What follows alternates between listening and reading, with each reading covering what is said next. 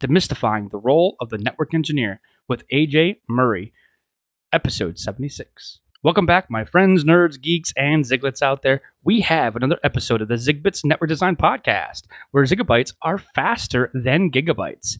As always, we strive to provide real-world context around technology. I'm Zig, and I'm your host, as always.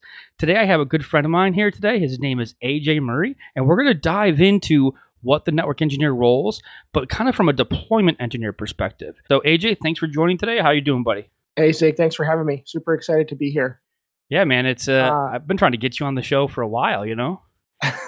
You're a little busy. A little busy these days, but you know that. You know how it goes. Yeah, man, it's a grind at times, but there's always so much that we want to do, right? So why don't you tell everyone who you are and what you do and all that good jazz?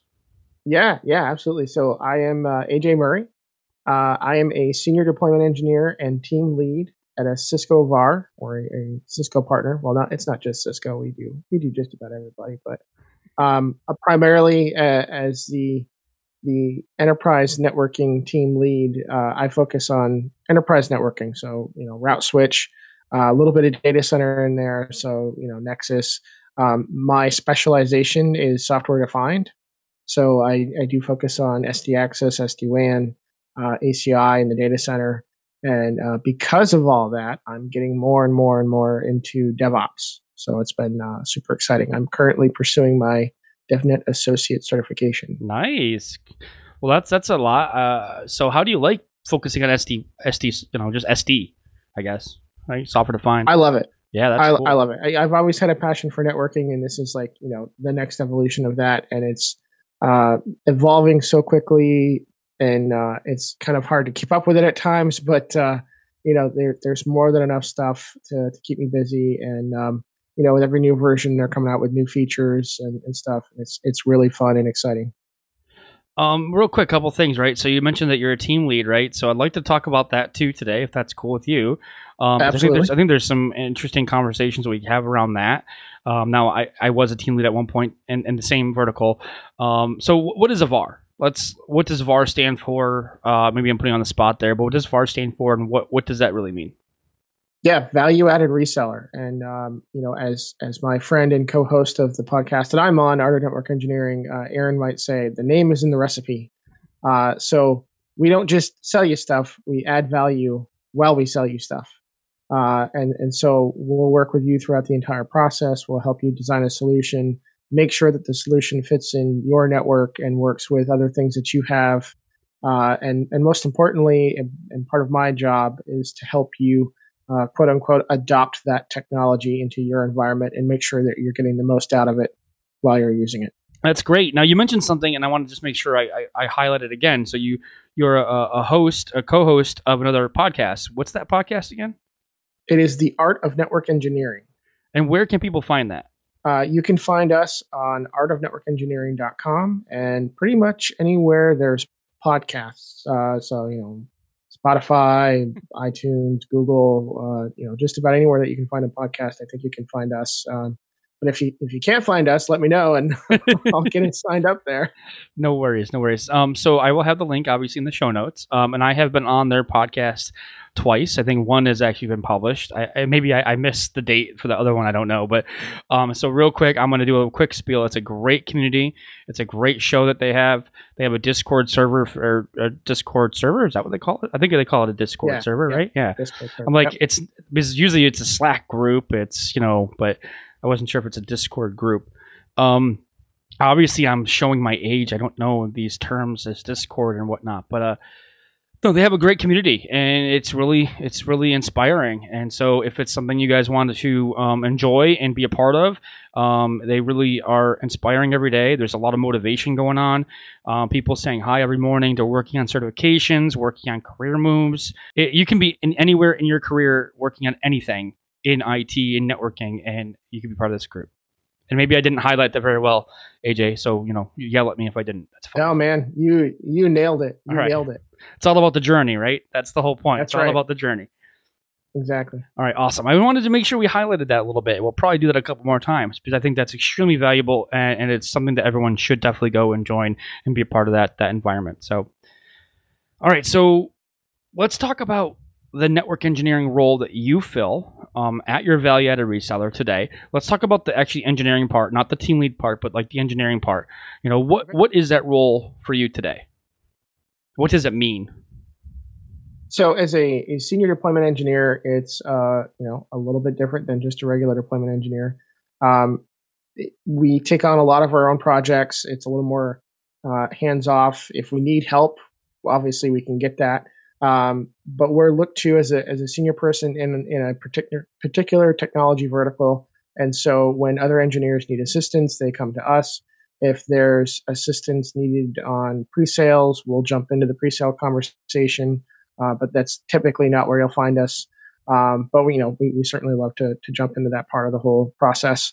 And then we kind of help manage the project. Like we have project managers that manage the milestones and everything like that. But we work with the customer to learn about their environment and get the details that we need, how they want this particular solution, whatever they purchased, set up and deployed in their environment. And so it's a lot of nerd knobs, and that's hey. So a lot of nerd knobs. I mean, it sounds like you do a lot of things, right? It sounds like you're not just doing the engineering aspect. You're doing the design, document writing. Is that a thing? Oh yeah, 100%. Yep. So maybe why don't you go in a day of the life of what you do? Like you wake up in the morning, you have your coffee, whatever. Maybe you don't drink coffee. I don't know, right? Energy drinks. Yeah, you wake up at 4 a.m, right? No, that's me. Sorry. No, you wake up. No. So you're on an engagement, a project or whatever, and what's the beginning of that project? Because I don't know if a day in the life is actually an accurate description, right? I'm sure it's more of a what's the beginning of that project all the way to the end, high level bullets of what you do. Sure. So we typically will kick off with like an internal meeting where it's just everybody except for the customer, and it's just okay. Here's the project. Here's the deliverables, the statement of work.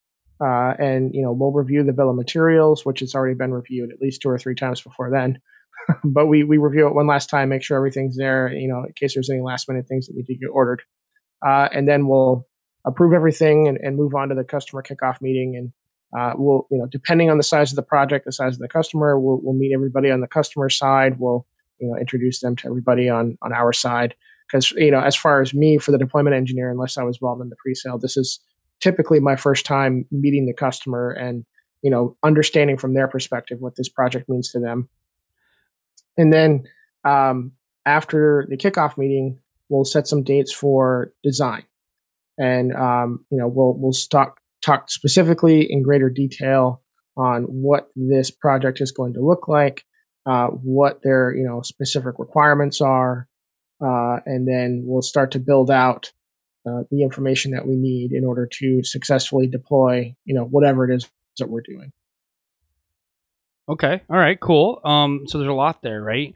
So the first time you get the project or you see anything about the project, so someone else actually like sells it, right? Because you're a deployment engineer, so there's a pre-sales part of this. There's someone else that actually sells the solution to the customer, both the hardware, software, products, whatever, but then also the services portion of it, right? Which is what you are. You're on the services side or professional services or deployment, right? And then you get involved, and so your process is you get the statement of work, and just so everyone knows what a statement of work is, that's a high-level document kind of articulating what you're on the hook to do. Right, really, from a services perspective, it's like, hey, we have these milestones, right? And maybe they'll get a certain amount of money per milestone once they hit that milestone or whatever. Or you guys, not the customer. The customer pays you on certain milestones. You don't pay the customer. Am I articulating it all correctly though? Oh yeah, absolutely. Okay. It helps I was working at a VAR, right? At a value-added reseller. I was just trying to highlight those, right? I don't know if everyone else would know what a statement of work is. What's a bill of materials? So the bill of materials is everything that we would need for a given deployment. So, if we're talking about a chassis switch, how many chassis did we get? What are the line cards that are there? How many power supplies did we get? Do we need SFPs or anything of that nature? Sometimes it includes things like cables. Sometimes the customer decides to order that somewhere else or a different source. We'll go over licensing as well. And then, did they get any sort of technical support or support contracts or whatever tied to those devices. Okay, cool. So it's everything that you purchased. Now I'm going to ask this question, and it wasn't planned, right? As always, I don't plan everything out. That's not the point. It's not scripted. So, what happens if that pre-sales engineer got something wrong? That never happens, right?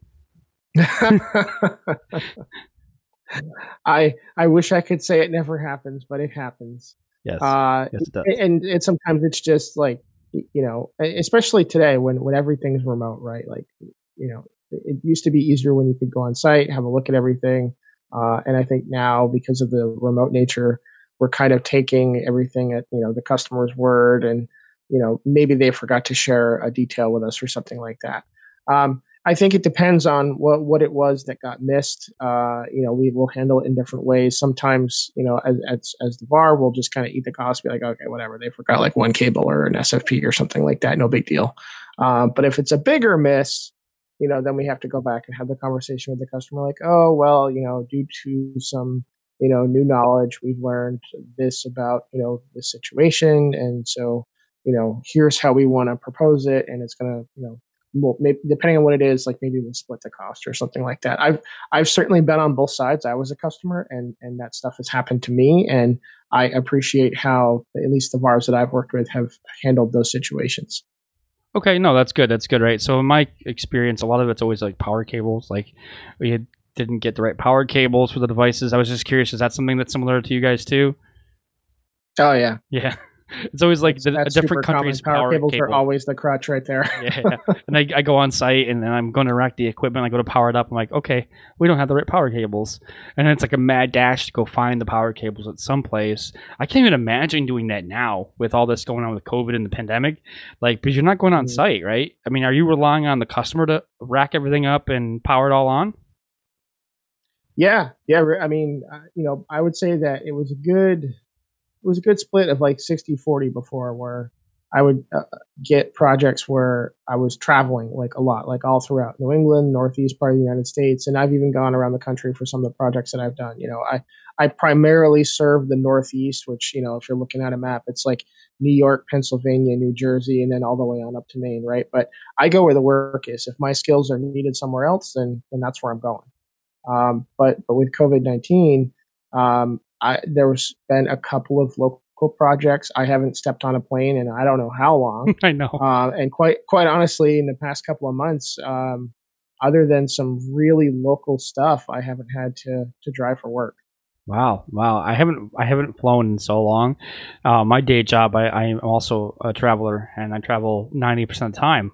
And I haven't been on a plane since I think February, right before everything hit.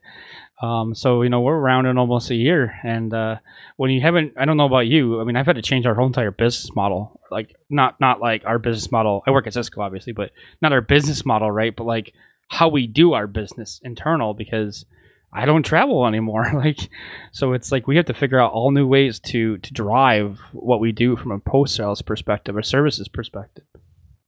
How about you? It's all different, right? Yeah, completely. It's a lot more, remote sessions. Let's fire up a WebEx. Let's let me take control. Okay. As long as they get everything rack stacked and powered on and console cable connected, I can take it from there. I would like to highlight a couple things about the role that you're in, right? Like it's a senior kind of network deployment engineer role. But really, it's pretty high level, right? I mean, you have to know a lot of things. Things is probably the wrong word. You have to be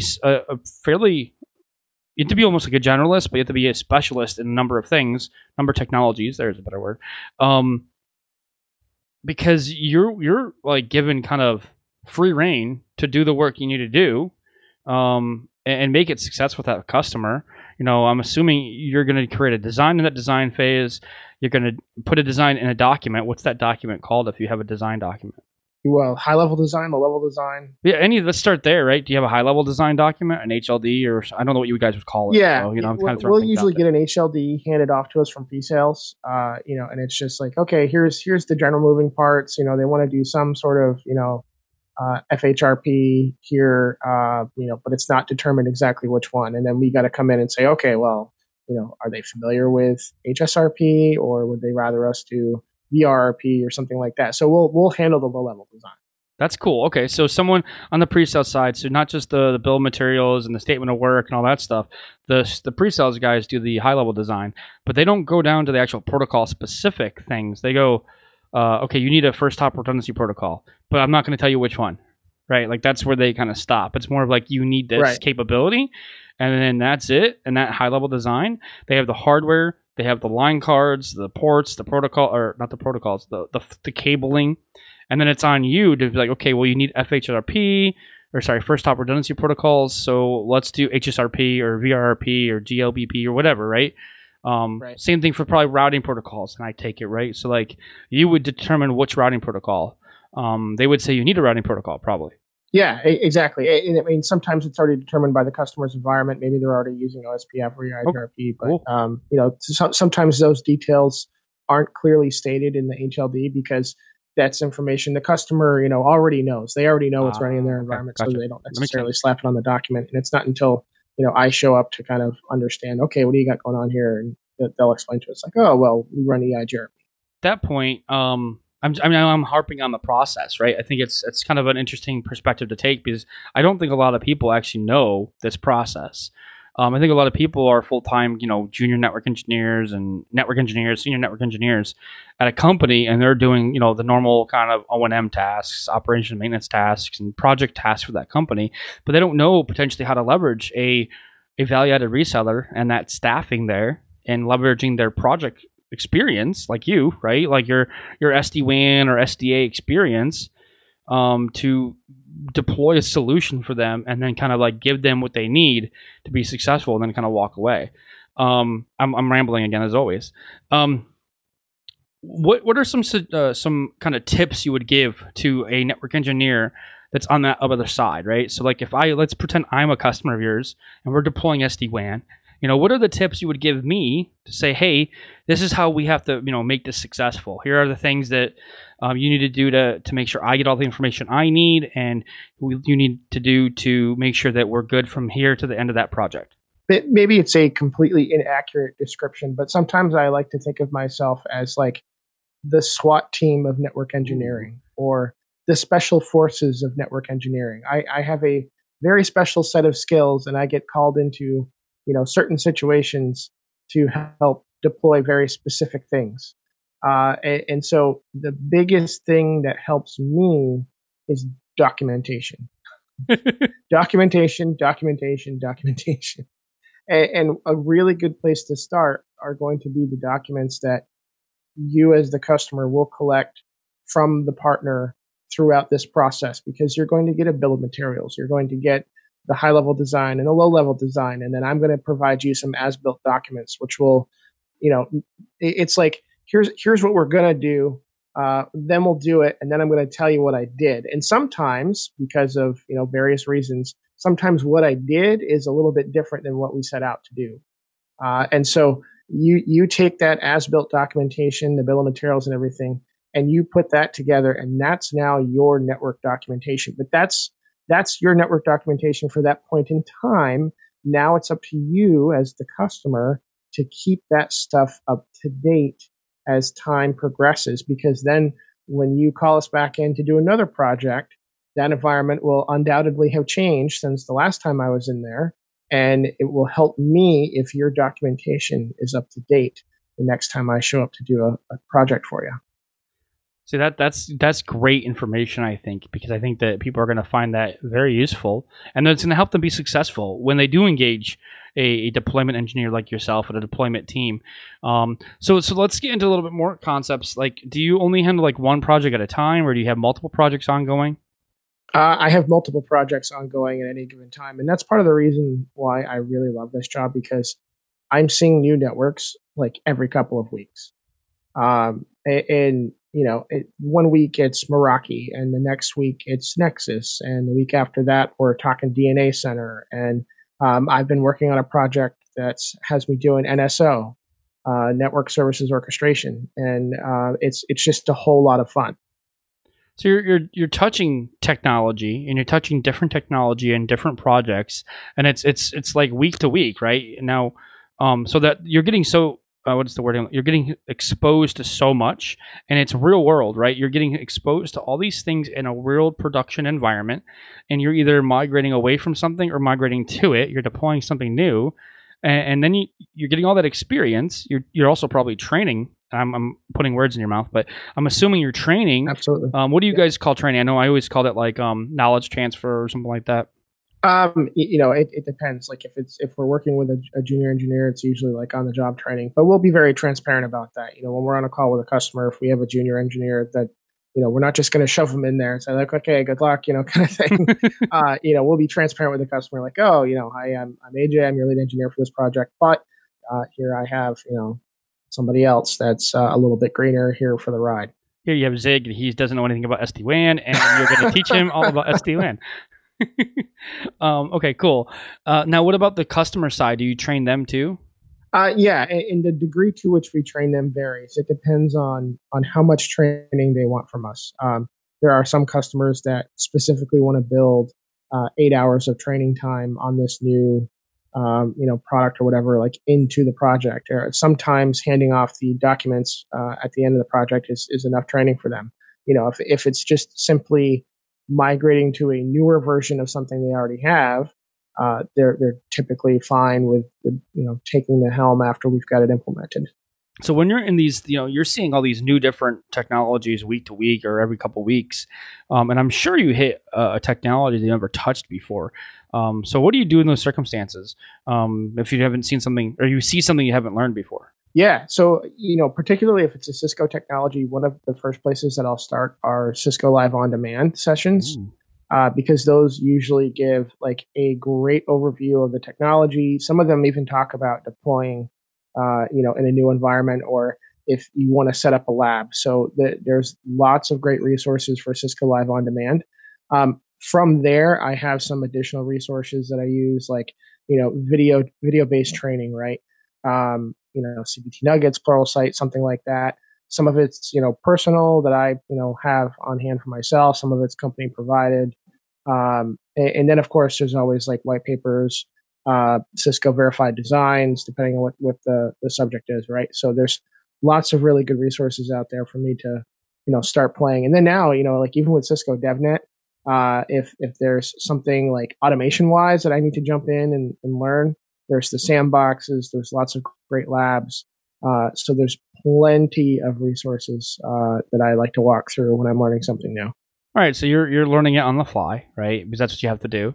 Are you given time to learn that though? Like that's my biggest question. Like, thankfully we are.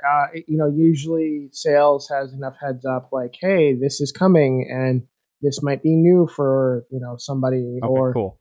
Maybe it's something that we see, but we don't see it often, or whatever. We're usually given a heads up, and if it's like a huge project, they'll let us know well in advance, and we'll start carving out some time to start playing with the new stuff. Good. I was just curious because I've been in some situations in the past where like, yeah, they don't give you that time, that they don't know, it's not proactive, and it's on you. Like you're stuck in the situation where you have to learn it on the fly. And then you have to become an expert overnight with it, right? You have to learn it enough that when you get on site at the customer, you're not like teaching them something wrong, and you're not, if the customer knows more than you, then there's no sense in, doing the engagement, in my opinion. So I'm glad that you guys they're giving you time to do it, because that's success right there, right? And if there's not time to learn, because in this day and age, we're not going to know everything, right? We're just not going to know everything, right? So right. And with as much as I touch too, like sometimes I need to review. Oh yeah, exactly, right? Like I think it's even though it's one of the things I love, it's also one of the I think kind of pitfalls of this position is that I don't live and breathe an environment every day. Like I don't operate a network. I operate many networks, and I'm only there for a very short period of time. So I don't always get a chance to get super familiar with some of these things, at least not as familiar as I would like to be in some cases. Like I don't operate a network full time that does OSPF or EIGRP or BGP. I help set up BGP and then I leave.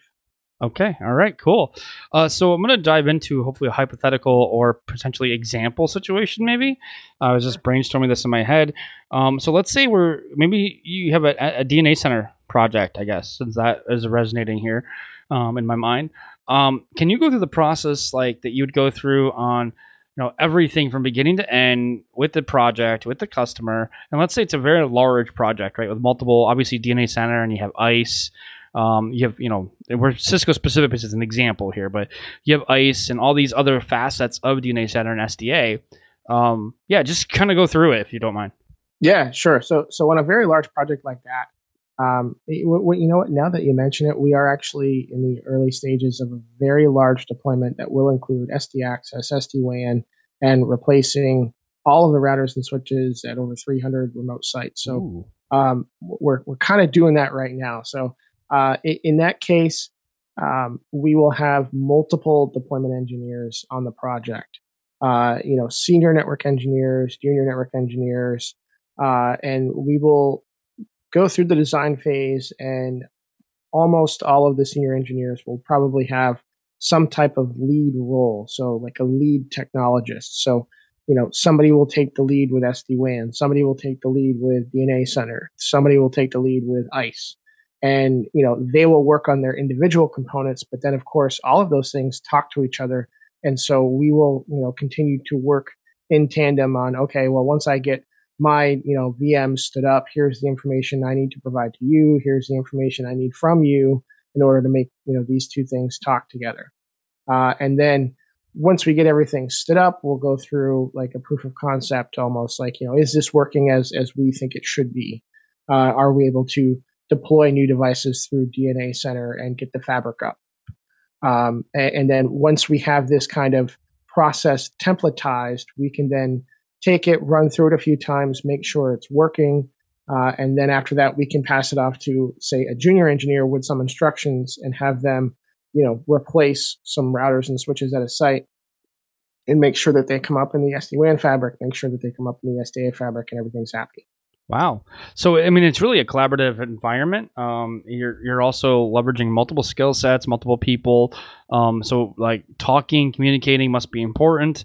You must have some sort of function of, like, quarterbacking the engagement, right? Is that kind of you as that lead, right? That kind of lead person? Are you kind of quarterbacking? Yeah, there we go. Are you quarterbacking these engagements, being the lead? Yeah, definitely. Not on all of them. I mean, we have multiple senior engineers, but there are certainly projects where I will be designated the lead engineer for the project, and so I am, the consistent face for the customer side. If they have a technical question, anything to do with the project, they'll start with me first, and then I will either answer the question or pass them off to the appropriate engineer to answer their question. All right, so do you mind if we dive into kind of the team lead responsibilities a little bit? Yeah. I think it would be great to hear kind of what you do as a team lead, how many people are on your team, and I think it could even be better. Like, do they report to you? How does that kind of function? Yeah, sure. So the team lead role is new for me, and it's actually new for the organization that I work for. We have decided that, and it's amazing the growth that we've seen in the last year. So I'm on the Northeast Enterprise Network team, and a year ago, that team did not exist. Oh, look at that!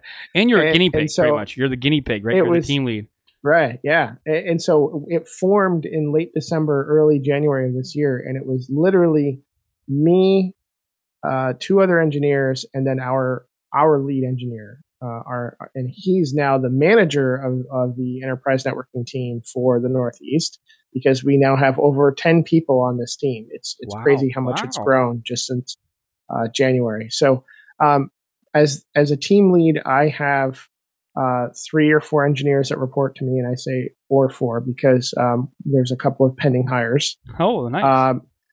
And so for them, I'm basically their manager. We work together. We create some goals for them to achieve throughout the year. We want to make sure that they feel like they're having some good growth. I manage their project responsibilities or their projects that they get assigned.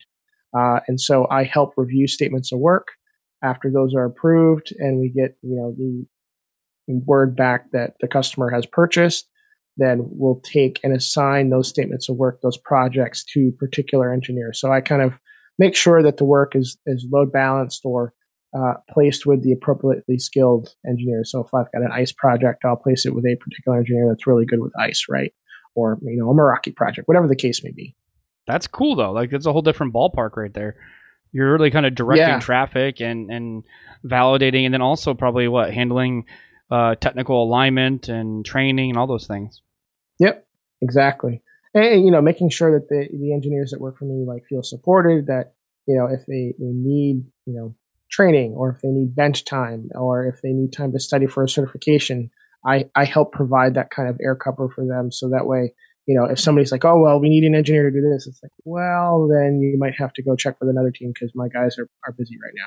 Nice. No, I think that's good, right? But you still are technical, right? So it's not like you're a full-time manager. Let me rephrase that. You are a full-time manager because you're managing a team, right? But you're not doing management tasks full-time because you're able to kind of do, what is that split? Like 40%, 60%, 10%, 90%? Right. So it's my time is still billable, and the goal is that a minimum of 50% of my time is still billable. Okay. Yeah, that's not bad though. And so it's expected that the remaining 50%, a portion of it is just, the management and the administrative stuff that I have to do as a manager or a team lead. And then, the rest of it is a little bit of studying or, required training, whatever the case may be.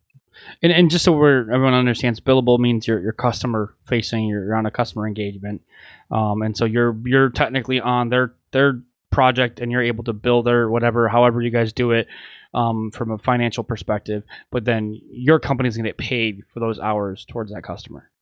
Exactly. Yeah, just making sure, because I don't know if I know what billable means, but I don't know if everyone else knows what billable is, and they're like, maybe that's something we should define. Good point. I try to think if everyone else is listening, because I make a lot of assumptions though. So no, that sounds actually like a role that I always liked, right? Like being that kind of team lead, that principal architect, engineer, whatever. Now I never actually had people reporting to me. It was always like a dotted line, where like I had 5 engineers that were like, I'm the lead, or the principal or whatever. And everything went through me from a technical perspective, but I never actually managed the people. And so I was part of like the review process. I was part of pay raises, all the admin stuff, but I didn't have to worry about like anything else I didn't want to do. So I felt like it was like the best of both worlds. For you actually are doing all the admin stuff. You're doing the management stuff, but you're also doing the technical stuff. So it's really kind of like dual hatted, right? Yeah, exactly. And for me, it's best of both worlds, because I came, prior to this position, I came from a leadership background. I was an IT manager, and that's definitely a part of the job that I really do enjoy.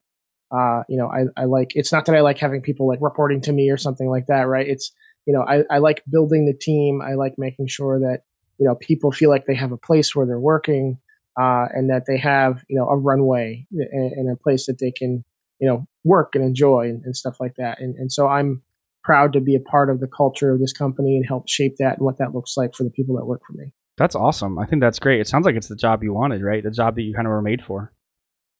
Yeah, really. Because I really did enjoy like the management piece, but I woke up one day and realized like I'm not doing the tech anymore, and I want to get back to the tech. Well, that's always my concern is I don't want to go a manager route because I won't be hands on, and I don't. Yeah. I love. I mean, even in my role today, like it's higher level. I'm not on the command line anymore. Personally, I don't touch the command line. I don't touch the GUI. I don't click buttons. I'm in PowerPoint, and that. I mean, I'm good at what I do, right? So. But there's some drawbacks. Like I would like to go deploy MPLS. Like I'd like to go play with a tech, go do some SD-WAN and SDA. It's not always, but I still am very good at my job, and I'm helping my customers. So it's just a give and take, I guess.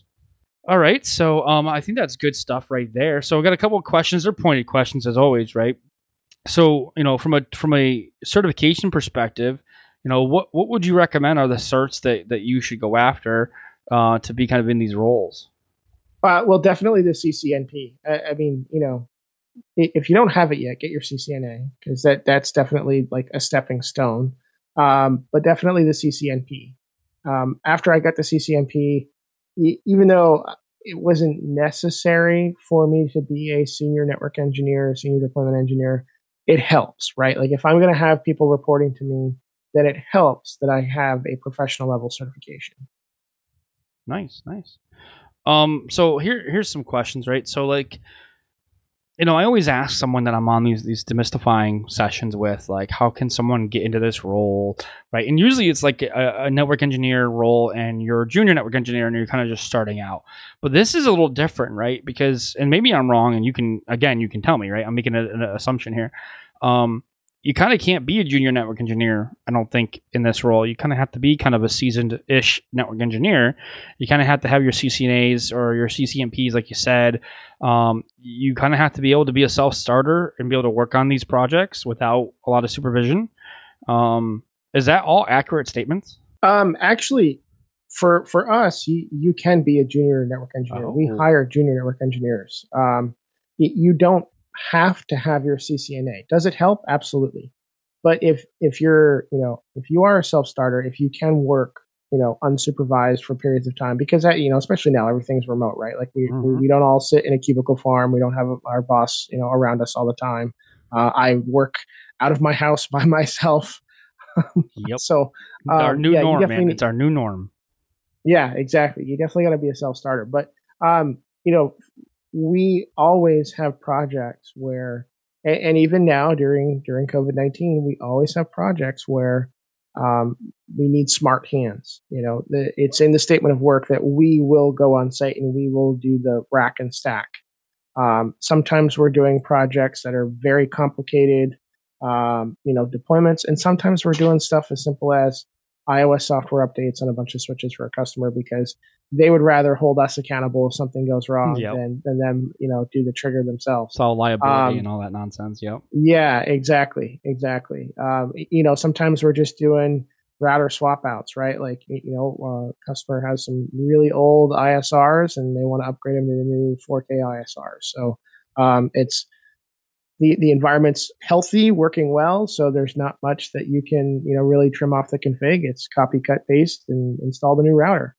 And so that work will, I think, always be there for a value-added reseller, no matter who they are. And so, but that's where a junior network engineer can come in, do that work, and then step into or grow into a role such as this, a senior deployment engineer. So that's interesting. Like, I don't think I've ever seen a value-added reseller take junior kind of network engineers or have a lot of junior network engineer roles. So I think that's a great opportunity.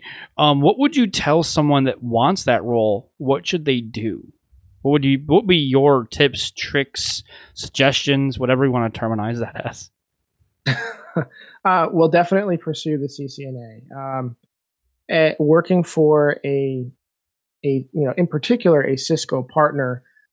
It's required that you have Cisco certified people on staff. And so showing that you can obtain and then maintain certifications throughout your career will definitely be beneficial to you and the value-added reseller that you work for. I have a number of certifications, not just Cisco. I've got, a bunch with Juniper. I have a few with Silver Peak and some with VMware and, of course, my Cisco ones. But, getting that paper and maintaining it will be valuable to the company that you work for because that maintains their partnerships. And then it kind of gives the customer a warm feeling too, right? Like when the engineer comes in and they're CCNP, then there's a certain level of confidence the customer has that the right person is there to do the work. So that's not everything though. It's only a part of it. Definitely being a self-starter, being motivated, having a lab goes a long way. It's like having a home lab for me, and I have both physical gear and I've got CML2. I can run through scenarios in my lab before I go and do them in a customer environment. And that makes me feel a whole lot better. Well, you can practice and figure it out before you get on site, and you actually can see. Yeah, exactly. You have some confidence, right? Even if you're doing something basic, you have some confidence into it before you go on site.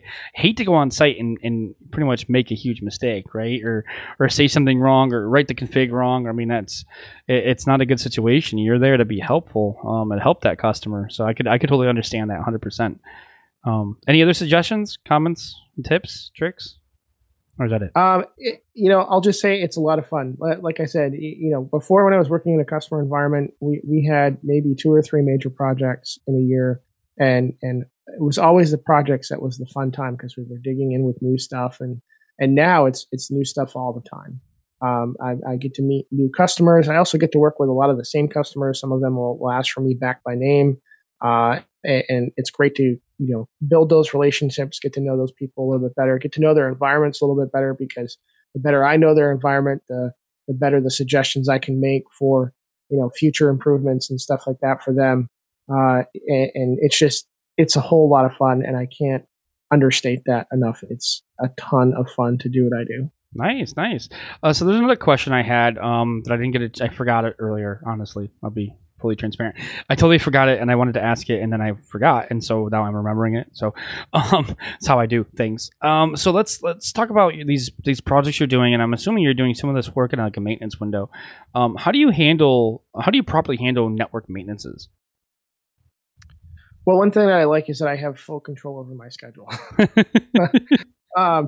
But of course, with things like maintenance windows, I am at the will of the customer, right? If they can only do maintenance windows, at certain times of the day, like 7:00 on a Saturday evening, then that's when I got to do it.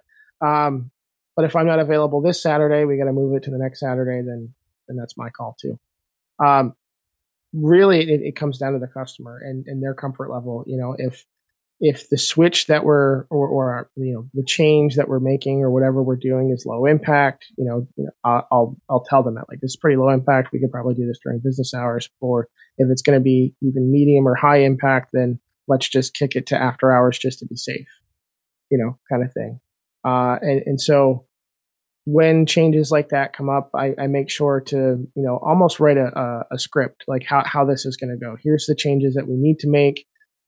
Here's the actual commands that we're going to use to do them. If something's not going to go as planned, here's our rollback plan. Nice. If the changes go through successfully, here's how we verify success. What show commands are we going to use to literally show us that what we did what we thought it did. That's awesome. So you have a plan of attack, and you don't really deviate from that plan of attack. I have, and it's bad, so don't deviate from your plan of attack. I'm telling you, it's been really bad. Always have a plan. You can't go into even the smallest network changes. You can't go in without any sort of plan. You got to have a plan. You got to have a plan. And I would add this one thing from my own experience, just as a tidbit. So I always say, if you think it's going to take, let's say you think that maintenance window is going to take 2 hours, then you double the maintenance window. Always double the maintenance window. I say that. Window. So, and if you have 4 hours, tell them you need 8 hours, because you never know what's going to happen. And if you finish early, that's great. It makes you look really good. And if you say you only need 2 hours, and you tell them you only need 2 hours, and you're like at the 90-minute mark, you're like, yeah, we're not going to be done in 2 hours, so we're going to need another 2 hours. It makes you look really bad. So I can't tell you, when I first started in this position, I'd tell the customer, like, oh, this should only take like an hour, and we spend 45 minutes just trying to get the remote control to work through WebEx.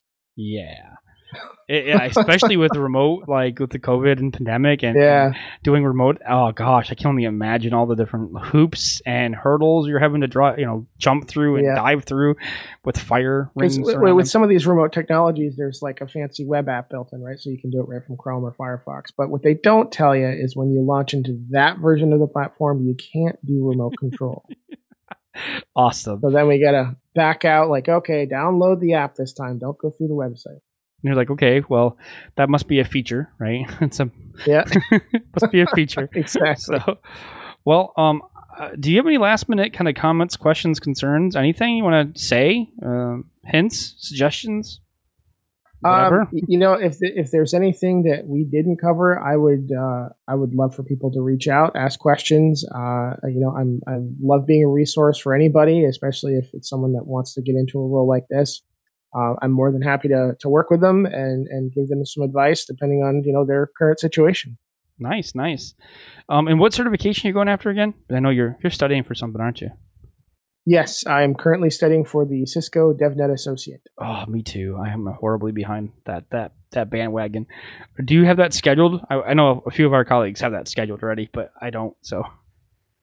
I do currently have it scheduled for next week, but I might kick it down the road just a little bit. I'm about 3/4 of the way through the book, and I don't want to rush it. So no, that's good. See, got to make those decisions to, like, I'm not ready, it's real. I'm not ready. Let's move it. Let's move it a week or two or something, I always schedule it first thing when I start out on a new cert. Otherwise, I find that there's just, not enough pressure for me to keep going on the studying. So that's when I decide I'm going to do something, schedule it. That way the pressure's there. It's on. I got a date. I do the same thing. So that's a good takeaway right there. Right. So if you're a goal or whatever you're trying to achieve and whatever you're doing, you just schedule it. Right. Even if you schedule it out 3 months, right, or whatever, schedule it, and then it pushes you to make progress. And if you're not ready, then push it a little bit. But I would say don't make that an excuse all the time. Like, don't keep pushing it like a year, 2 years, 3 years.